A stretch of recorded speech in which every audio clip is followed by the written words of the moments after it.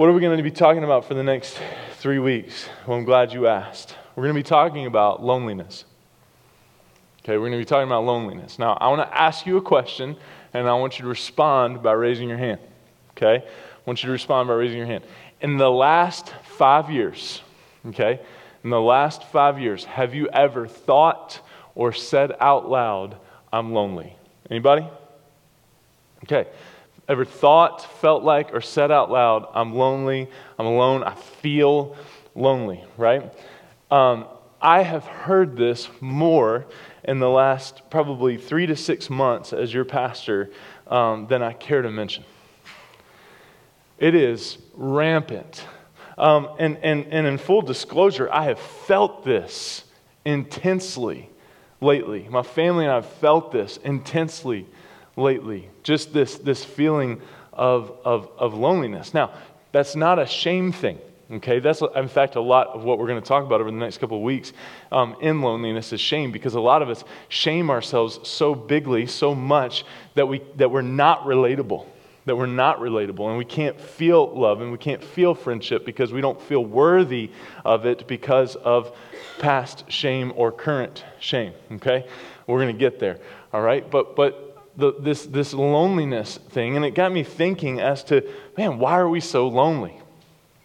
Why are we so lonely? So I want to do something this morning. I think a lot of you are sitting around somebody, even if they're in front of you, because some of you are a lot like me. You like your space, and so even if you're sitting next to somebody, if you're with somebody, you're probably sitting a seat apart, right? I mean, you don't go to a movie theater. At least pre-COVID, I didn't go to a movie theater. I can't tell you the last time I've been to a movie theater, but I didn't go to a movie theater and me and Dylan and a couple other guys and sit like in 4 seats. No, we would take up like 16 seats. I mean, you got to have your space, some elbow room. If somebody comes and sits right next to you, they're trying to get a little too cozy. You know what I'm saying? And so I get that, but we're in, and so I want to ask you to take a step of faith this morning. We're in kind of close proximity with some people, even if you're here alone or you're sitting alone. It's okay. I'm looking around. Nobody's like out on an island this morning. Okay. I want you to look at your neighbor and say something. Now I put this phrase together completely by myself. I want you to look at your neighbor. Okay, if you're close with him, you can pat him on the back, maybe pat him on the knee, something like that. But I want you to look at your neighbor and look him in the eye and say, you've got a friend in me. Come on, do it now. If you got to turn around, if you got to tap somebody in front of you, okay, this is group participation. Okay, you've got a friend in me, all right? You got to move around maybe, okay? You've got a friend in me. Wow, some of y'all are having way too much fun with this. All right? You've got a friend in me. Now, does not everybody... Now, let me just ask you. Okay, shh. Okay. Stop being friends. Okay. Let me just ask you. How many of you just feeling the love right now? Right? You're just feeling the love. All right, let's pray and go home. No, don't get your hopes up. Okay. Right? But you just feel closely. An American sociological review recently put out said that the average person today, you ready for this?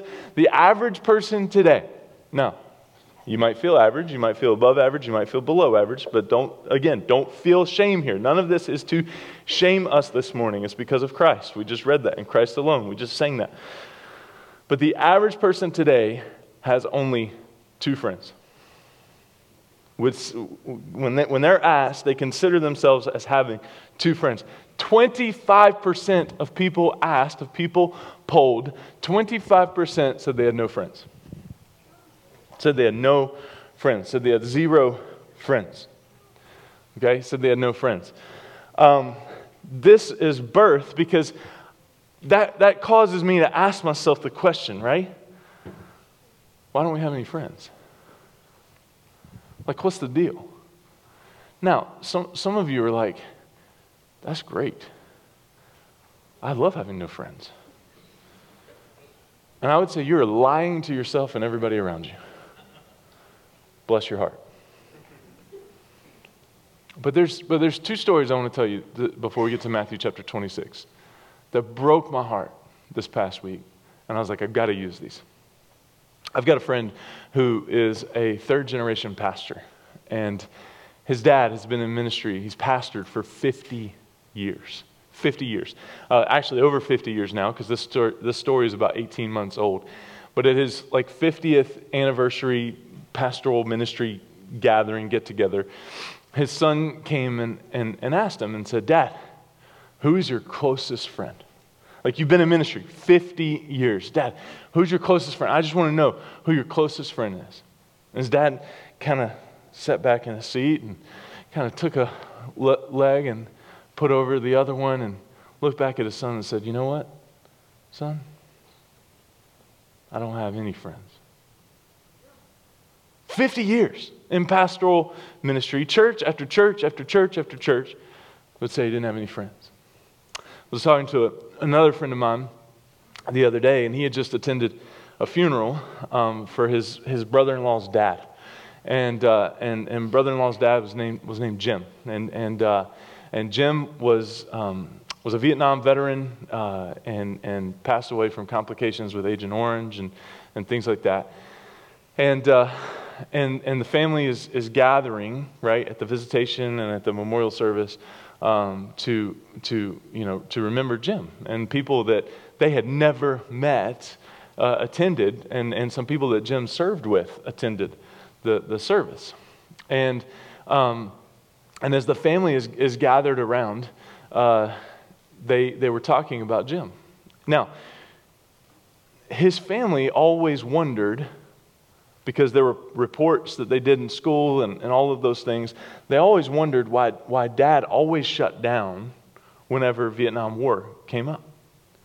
Because he told that his whole family that he was a helicopter mechanic.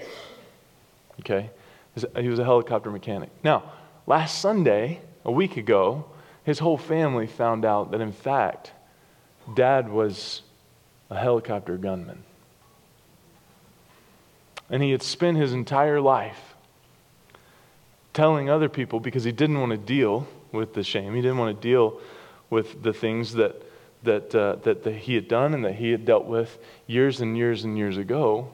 He had told them something different than what was reality. And so now his family refers to him days after his passing as Lying Jim. Isn't that sad? What's the lie you're living? Because the reality is, for many of us, the reason our loneliness is so present, is so real, is because we never allow ourselves to be known. I'm reading a book right now called The Relational Soul. It's incredible. I highly recommend it. In fact, if I could just preach that book and there was no such thing as plagiarism or anything like that, I probably would. I'm not. In fact, a lot of it we're not even using at all today. It'll be next week. And so if you really want to Google plagiarism, it'll be next week. But in there, the author says, how we relate is how we relate. That how we relate is how we relate.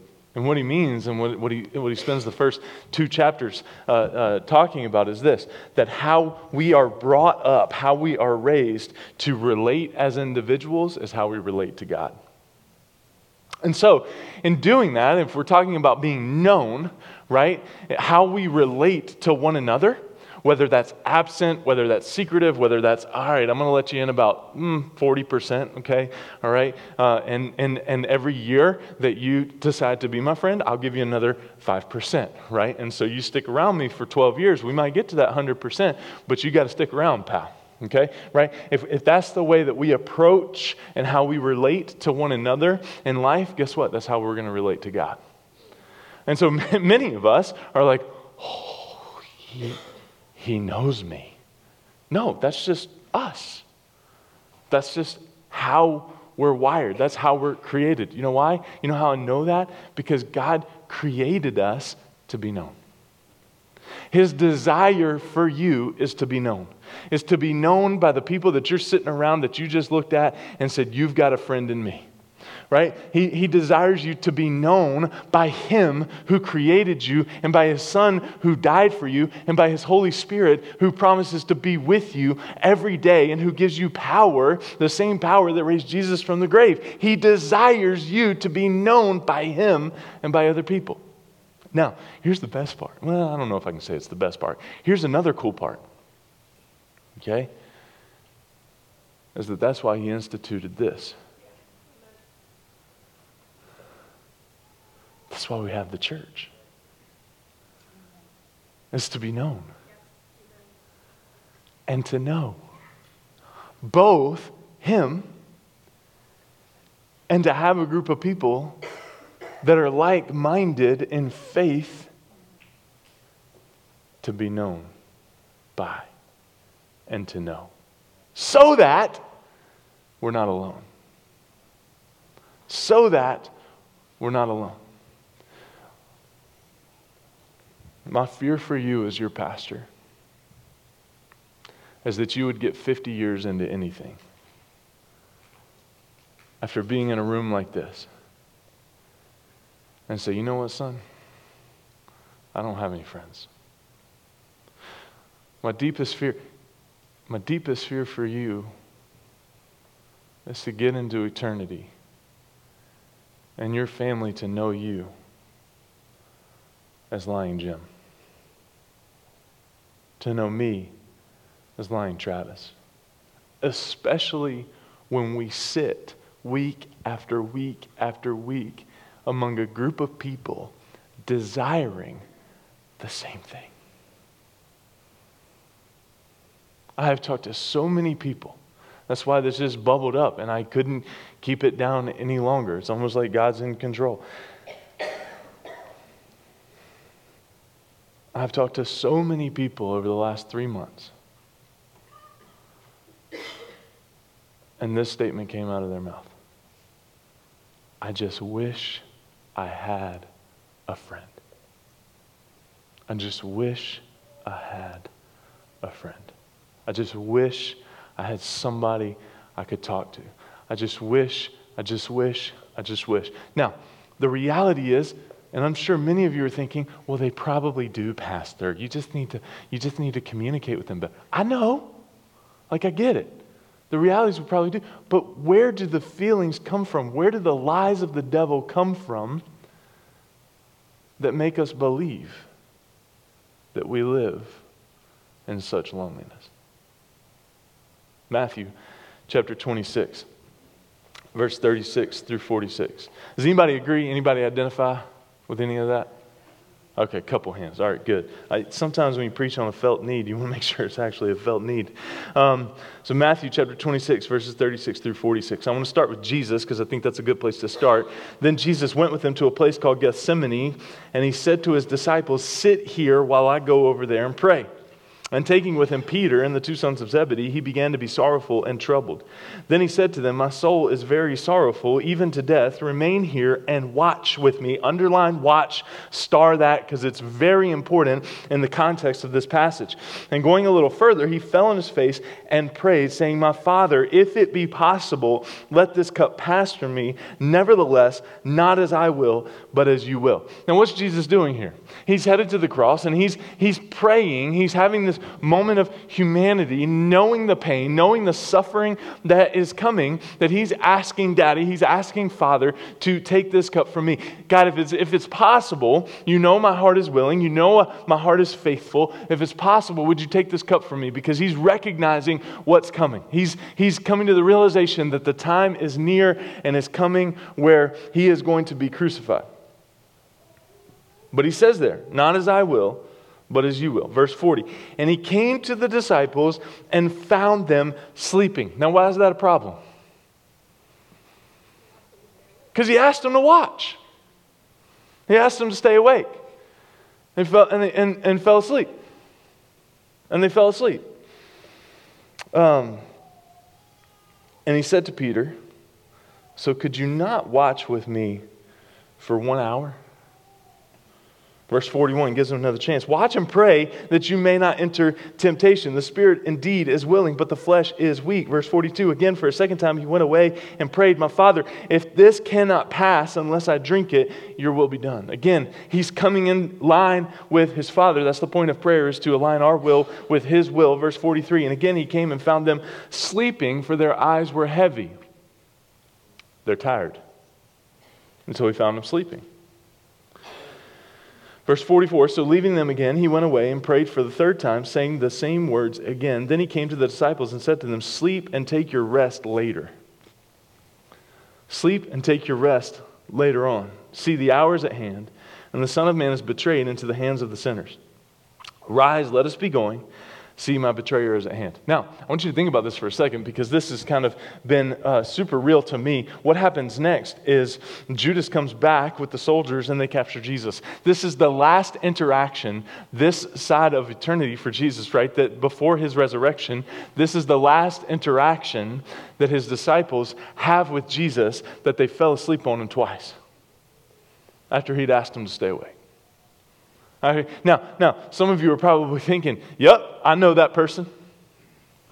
Right? I've asked them to be with me. They've promised to hang with me. They've promised to stay with me. And then they left. And it was easy for them, wasn't it? It was easy for them. Right? It was easy for them. Betrayal is a heavy thing. We're gonna talk about that more next week as well, also this week. But here's the truth. Get friendships right.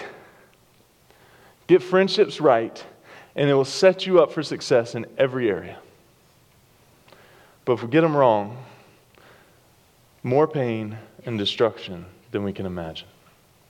Even despite our best efforts, there are times when relationships can go wrong. Right?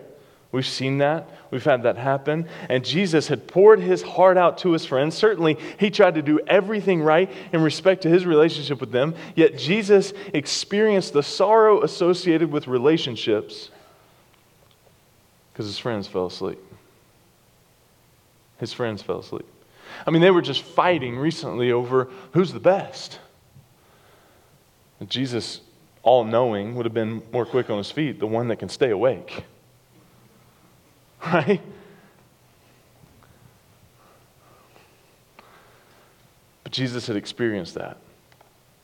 And so, when relationships go wrong, we need to do three things. Number one, we got to face the hurt. We've got to face the hurt. Look at verse 38. Then he said to them, my soul is very sorrowful, even to death. Remain here and watch with me. He's facing the hurt. Then he goes back and finds them asleep. Watch and pray that you may not enter into temptation after falling them asleep. The spirit is indeed willing, but the flesh is weak. How many of you know that before a physician can facilitate healing in our body, we must first acknowledge our need to be made well? Right? We must first acknowledge our need in order to be made well. Now, sometimes that need is pretty obvious, right? Sometimes that need is pretty obvious. Dan has an open gash on his forehead. He walks in to an urgent care right now with that Band-Aid off. We're going to know, right? In fact, you should probably go to urgent care. I'm just, as a friend, right? Let me just tell you, okay? They're going to know, right? A compound fracture. Which compound fracture? Help me out, Nick. Isn't that where the bone leaves the skin? That's an open fracture. Same thing. Okay. He's like, no, it's not the same thing, pal. I paid a lot more money for school than you did. Okay. Right? It's an open fracture, right? You don't walk in, well, first of all, you're probably not walking, right? But a doctor doesn't run out to you or someone and say, man, what's the problem, right? When your shin is outside of your... You get the picture. Some of you are getting it all too clearly, okay? But we've got to first acknowledge our need to be made well. So here's the truth. Before God can be free to work in our lives, to heal our hearts or to heal a relationship, we've got to acknowledge the need for that to happen. We've got to face the hurt. Jesus, here in the passage, didn't minimize his pain, did he? He didn't minimize his pain. He didn't try to deny his pain. He didn't try to explain away his pain. And the truth is, we must not either. We can't. We can't. The second thing we've got to do is face the truth. We got to face the hurt. Then we got to face the truth. Now we're going to spend a little bit more time here. Look at verses 39 through 41. Going a little farther, he fell on his face and prayed, saying, "My Father, if it be possible, let this cup pass from me. Nevertheless, not as I will, but as you will." And he came to the disciples and found them sleeping. And he said to Peter, "So could you not watch with me for 1 hour? Watch and pray that you may not enter temptation. The spirit is indeed willing, but the flesh is weak." So the first thing we got to do when it comes to facing the truth is we've got to be honest with the Father. That's where we got to start. Right? We've got to be honest with the Father. Jesus was absolutely honest with his Father, with God about his feelings. He was willing to submit to whatever the Father had in mind for him. But likewise, whenever we're in a situation where a relationship has gone wrong, we need to be honest and pour out our feelings to the Father to seek to submit whatever he has in mind for us in that situation.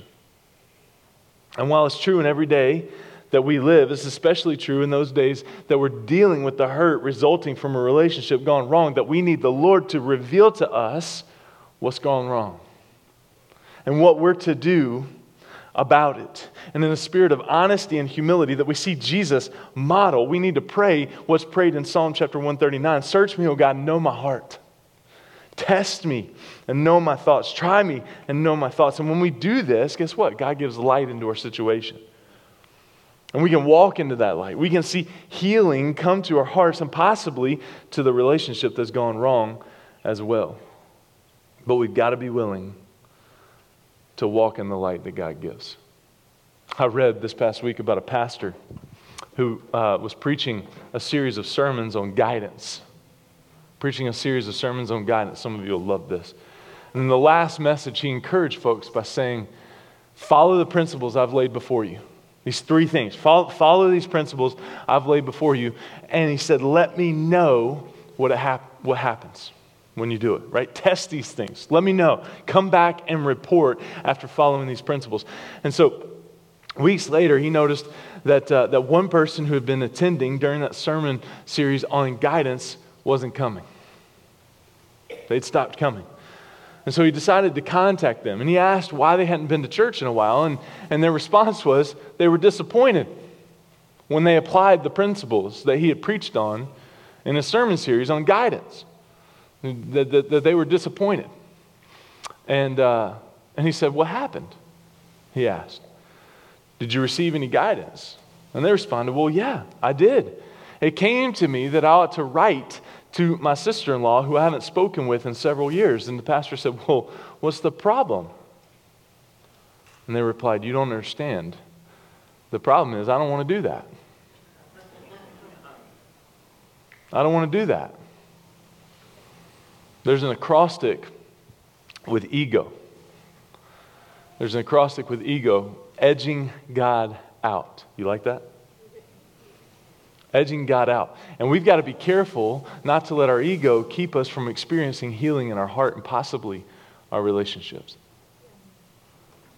Let's not edge God out of our relationships and let our ego get the best of us when it comes to relationships. So not only do we need to be honest with the Father, but secondly, we got to be honest with our failures.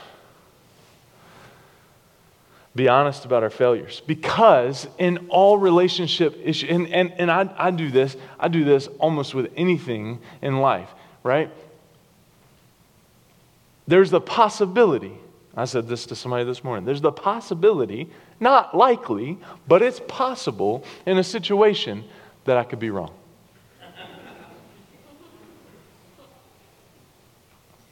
It's possible. I will leave the door cracked of that possibility. You know, most conflicts are never resolved because one or both of the people aren't willing to admit that they might actually be wrong. I coach basketball all the time. And referee, do we have any referees in here? I just want to be sensitive. Are you really? let's move on. I coach basketball a lot, right? And referees, probably not you, make bad calls. It's impossible for a referee to see the entire court. Now, I know that now. I used to be a lot less forgiving than I am now. But you know what's enough for me when someone makes a bad call? I had this happen yesterday, right? I made a comment as the referee was running past. I was like, you missed that one. And he looked back at me and said, I did. I'm sorry about that. I'll get you another one right here.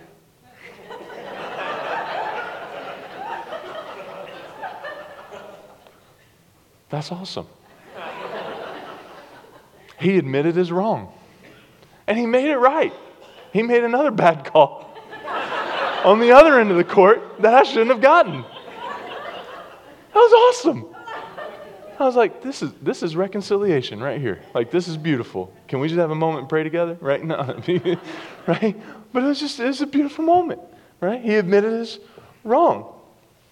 We got to be honest about our failures. It is possible in a situation that you could be wrong. It's rare when the fault is entirely on one side, isn't it? Look at verse 40.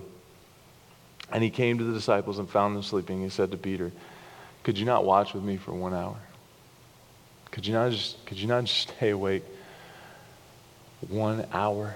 Could you not just hang in there for 1 hour? A more common occasion is when we're guilty of jumping to conclusions.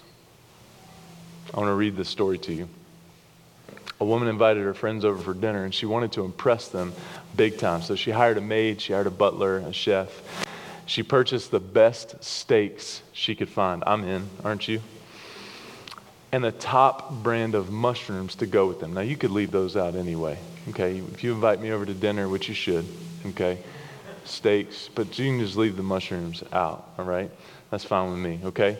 But when the chef that she had hired saw the mushrooms were a bit discolored, the lady said, just love this story, to feed a few to the dog. I'm just reading this. This is not my story. So some of you dog lovers, I'm with you, okay? Since the hour was late and there was no time to purchase any more, and she said, if the dog gets sick, we won't serve him. But if the dog doesn't get sick, they're probably fine. So the dog ate the mushrooms, no problem. And so the chef completed the meal and served the guests. As the dessert was served, the maid came and whispered to the lady, the dog's dead.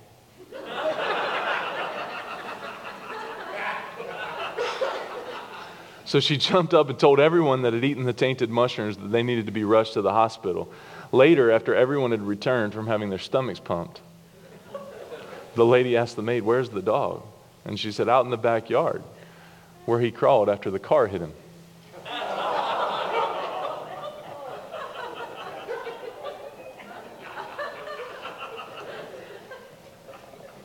Why would you share this story, Pastor? My kid's in the room. Investigate a matter thoroughly before you leap to hasty conclusions that result in harsh consequences. Don't jump to conclusions. Don't believe that someone's over there having a conversation that they're talking about you. There's a million other things that they could talk about. Someone told me, don't give yourself that credit.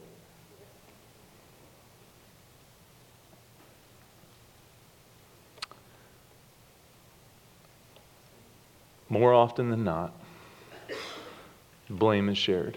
And so even so, our primary concern ought to be how we contributed to the situation and what we might to do to make things right.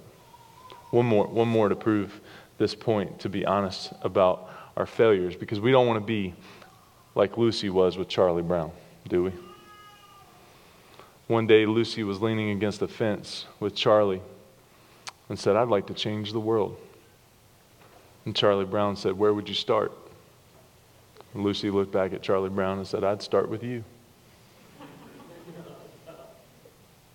and evaluating where the blame lies in any relationship that's gone wrong. I just thought all three of those were so worthy to be shared in the same point. Typically, I don't do 3 stories in one point, but I just thought all 3 of those were too good not to be shared. In evaluating where the blame lies in any relationship that's gone wrong, I must understand that confession must come before confrontation. Confession must come before confrontation. It was only after Jesus had spent time with the Father. It was only after he had gone to his Father and prayed that he confronted his friends with their failure. It was only after he had gone to God and said, God, take this cup. Take this cup. If it's in your will, God, but whatever you want, if it's in your will, that he confronted his friends with their failure. We got to follow that example. So be honest about our failures. And then lastly, on this point, verse 41, be honest about your flaws. While Jesus confronted his friends about their failure, he also made note of the imperfection of all people. Now again, Jesus was perfect and sinless, and so it's almost unfair for us to start here when it comes to friendships with Jesus. But Paul says in Ephesians 5:1, imitate Christ, therefore, as his dear children. So we should be imitators of Christ in relationships. Be the friend that we want to be, right? That's our aim. That's our goal. But if Jesus, who was perfect in every way, was willing to acknowledge that others would let him down because they were imperfect, how much more should we? How much more should we come to grips with the fact that not everyone can hold up? It's not possible. It's not humanly possible for you to be a friend that is not going to let someone down. I've said it before. I will say it again. It is not possible for me as your pastor to not let you down. I will let you down. If it has not happened yet, family, buckle your seatbelt. It's probably coming. It's probably coming. Where I will let you down. You will send me a text message. I haven't responded to it. An email. I haven't responded to it. A Facebook message. I haven't responded to it.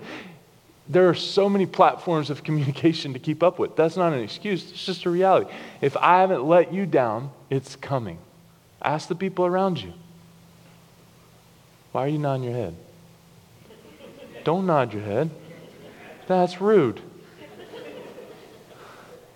Apparently you can ask this side of the room and they will tell you just how I let you down or let them down. Right? Here's the truth. I love this. We want to judge others by performance while we want to be judged by our intentions. That's an anonymous quote, so feel free to put Travis Bush right there. We want to judge others by performance while we want to be judged by intention. And we need to realize that each of us is an imperfect human being who is prone to failure. And so therefore, as God extends grace to us, we should extend grace to one another. Extending grace toward those who've hurt us means that I must be willing to do number 3. Forgive.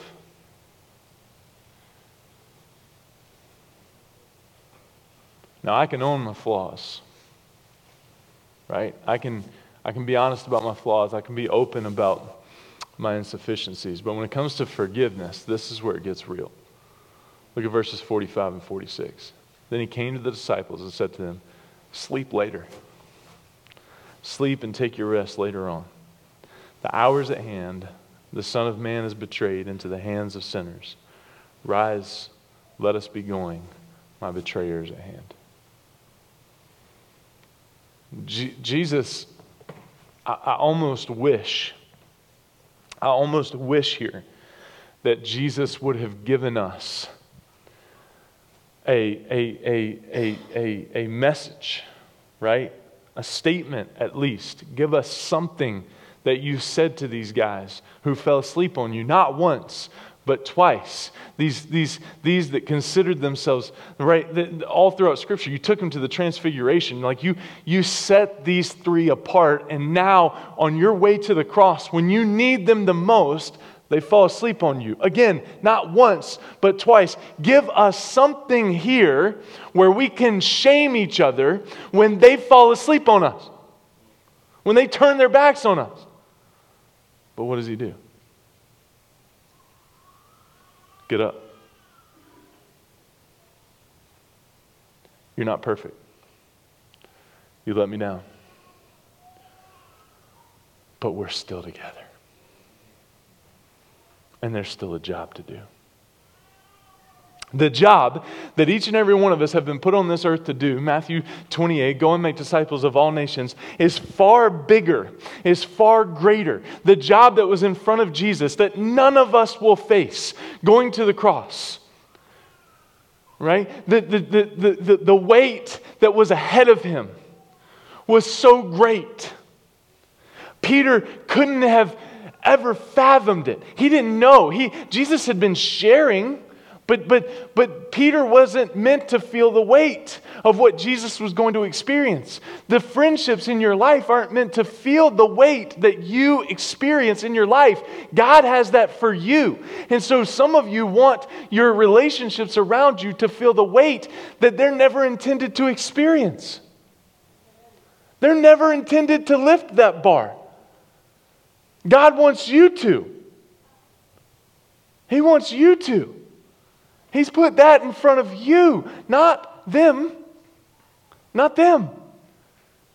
Now, can they stay awake and support you and spot you and all those things and from Ezra hold the spit bucket in the corner for you? Sure, they can. But they're imperfect. And they're not going to do that perfectly. They're not going to do it. They can't read your mind and know exactly what you want from them. And so I wish Jesus would have preached a sermon here or something before Judas and the soldiers showed up to take him away, and the whole cutting of the ear thing and all that stuff, and then Jesus healing the ear, and then going to Caiaphas' house and the back and forth, and then ultimately the torture and the crucifixion and all those things, and then the resurrection, and then Jesus restores and Peter, and then Jesus ascends into heaven, and then Peter goes on and establishes the church, right? This wasn't held. It's never mentioned again. The emptiness of his friends falling asleep was not held over their head. Jesus wasn't resurrected and went to Peter when Peter was fishing and calls him over to the beach and makes him breakfast and he restores him. Why does he restore him? Because he denied him, not because he fell asleep on him. What do I mean? Some of you might have seen this before. How heavy is this bottle of water? You want to know how heavy it is? You don't? You want to know how heavy it is? Here, catch it. No, I'm just kidding.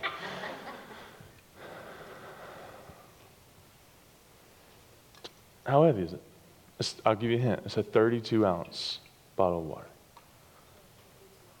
32 ounces? But you got to count the weight of the bottle. The truth of the matter is, it doesn't matter how much the bottle weighs, does it? What matters? What matters is how long I hold on to it. Because I can hold on to it long enough to take a sip of water. I can hold on long to it long enough to tell an illustration.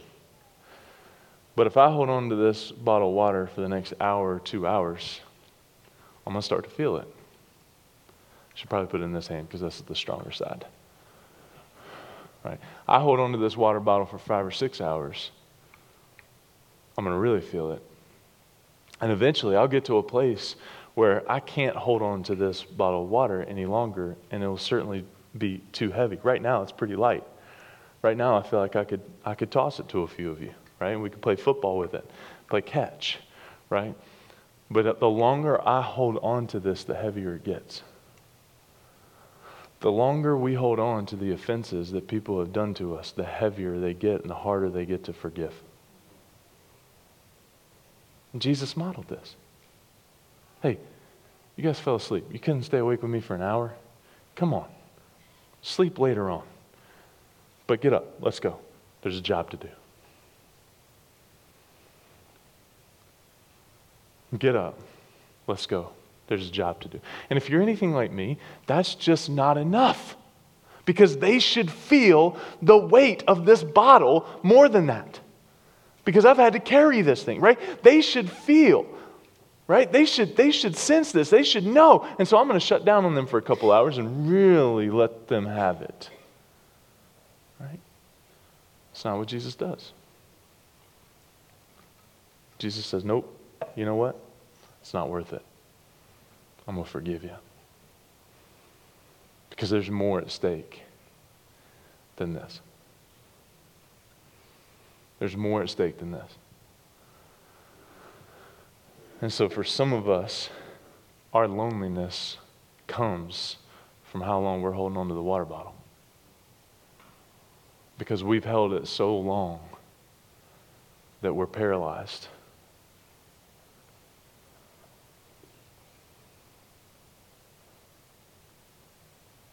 From doing anything else than feeling the hurt and the anger that person that probably has no idea that they've done that has caused you. We got to forgive. On the cross, Jesus made a choice to forgive his offenders. And he was able to do that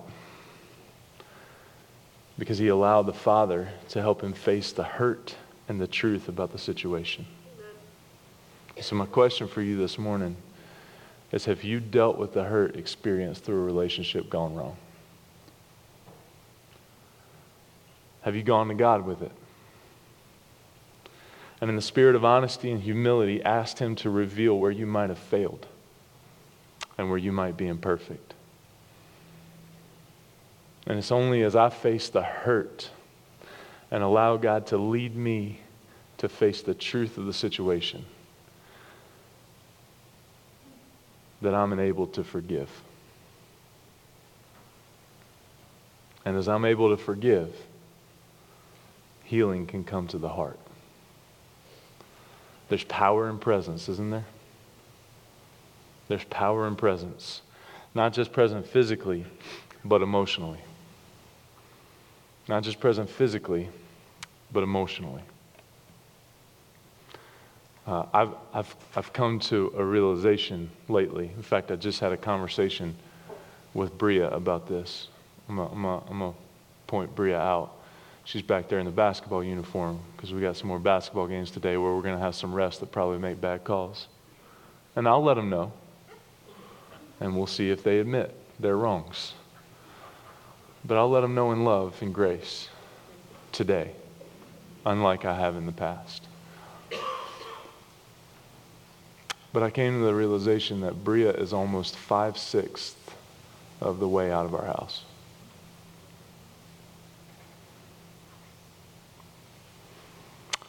Micah, my second daughter, is 2/3 of the way. She's 12. So that magic number is 18, right, parents?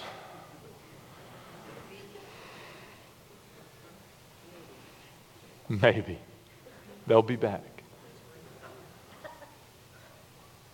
But we're 5/6 and 2/3 of the way through to a major transition where they'll graduate high school and they'll have decisions to make, whether that's college, trade school, whatever, selling them off. I don't want the next 3 years or 6 years of my relationships with my two older daughters to be defined with me looking at a phone.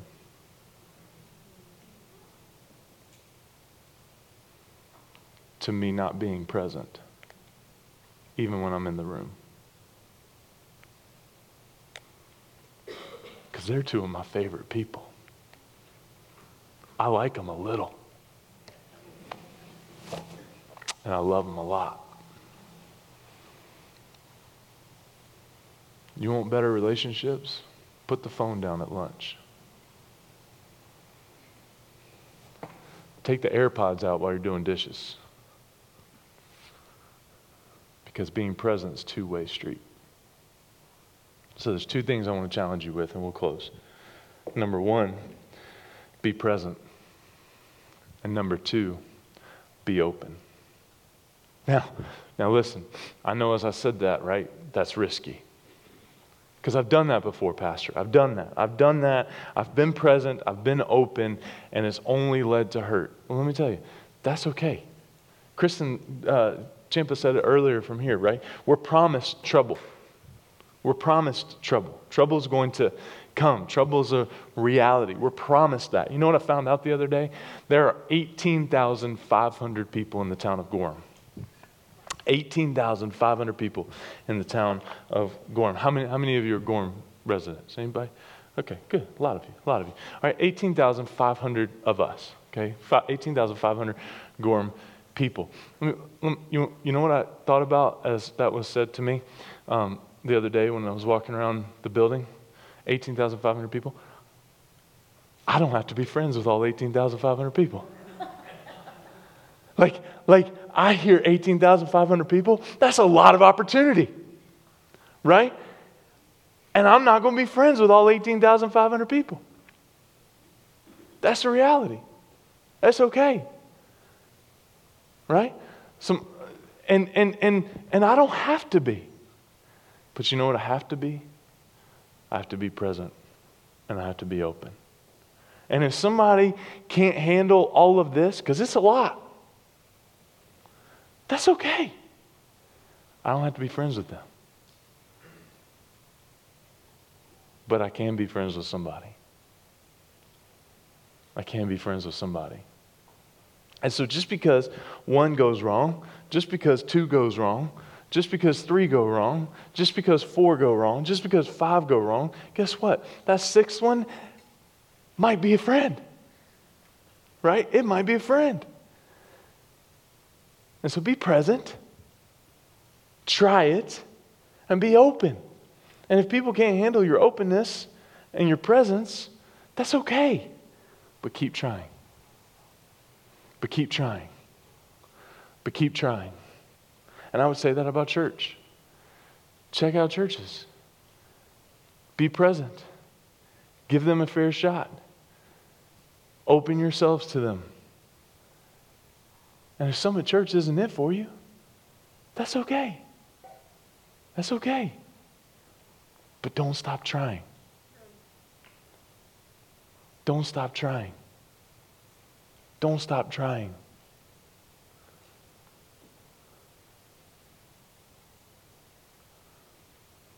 Be present and be open. The worship team is going to come. And I'm just going to close with this thought, looking back to Jesus. If Jesus was looking for support, because that's what he's doing. I mean, he takes the disciples a certain way. And he tries to bring Peter, James, and John a little bit further. If Jesus was supportive, Jesus longed for these guys to be with him. How much more do we need support? If Jesus was longing for that, how much more do we need that? And don't assume, last thing I'll say, don't assume that people know you need their support. Don't assume that people know exactly how you feel about them. One of the things that, going back to lying Jim, don't be a lying Jim. Right? Don't assume people know.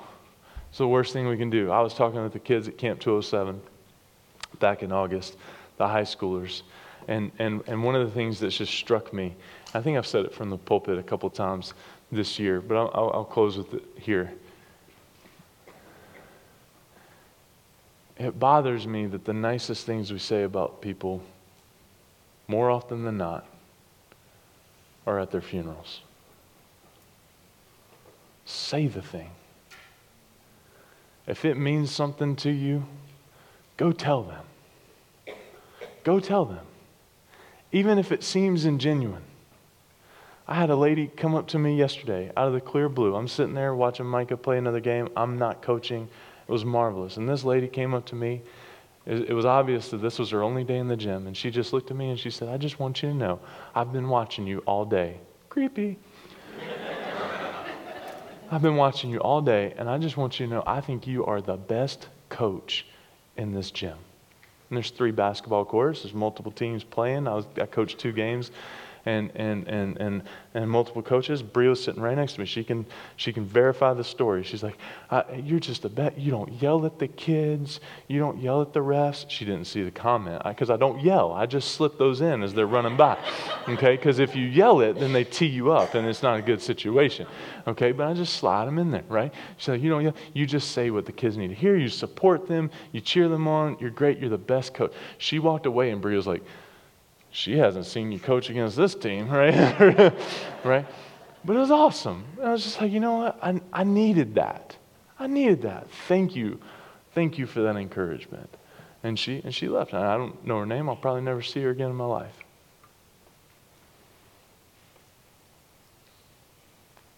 But if there's someone that's sitting around you this morning, and the Lord would put something on your heart to say to them, before they leave this place, say it. Go tell them. Go tell them. Go tell them, "Hey, it's just really good to see you here. I'm glad you're here. Hey, you remember when you did that thing, said that thing 6 months ago? I have not forgotten that. Thank you. Hey, I love you.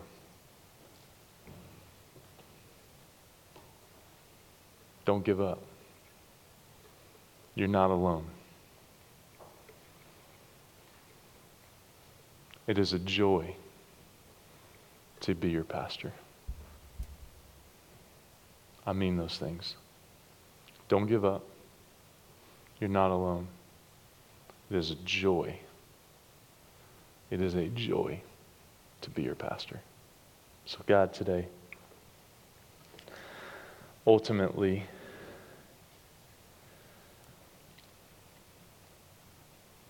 if we trust in you this morning, God, we're not alone because you're with us. And God, even if your presence feels miles and miles and states away, you're with us. And so God, I pray that we wouldn't walk out of here lonely. But we would walk out of here in the recognition that you're with us, that we are loved, that we are cared for, and that no matter what the circumstances say in front of us, we're not alone. And so God, I pray that we would all feel that and believe that as we walk out of this room this morning. Thank you that the scripture is true, that Jesus experienced everything that we have experienced, that we will experience this side of heaven. Jesus went through it all, even loneliness, yet remained without sin. And God, I thank you that we have a Savior to look to, who knows our pain, who knows our hurt, and loves us just the way we are. In Jesus' name I pray.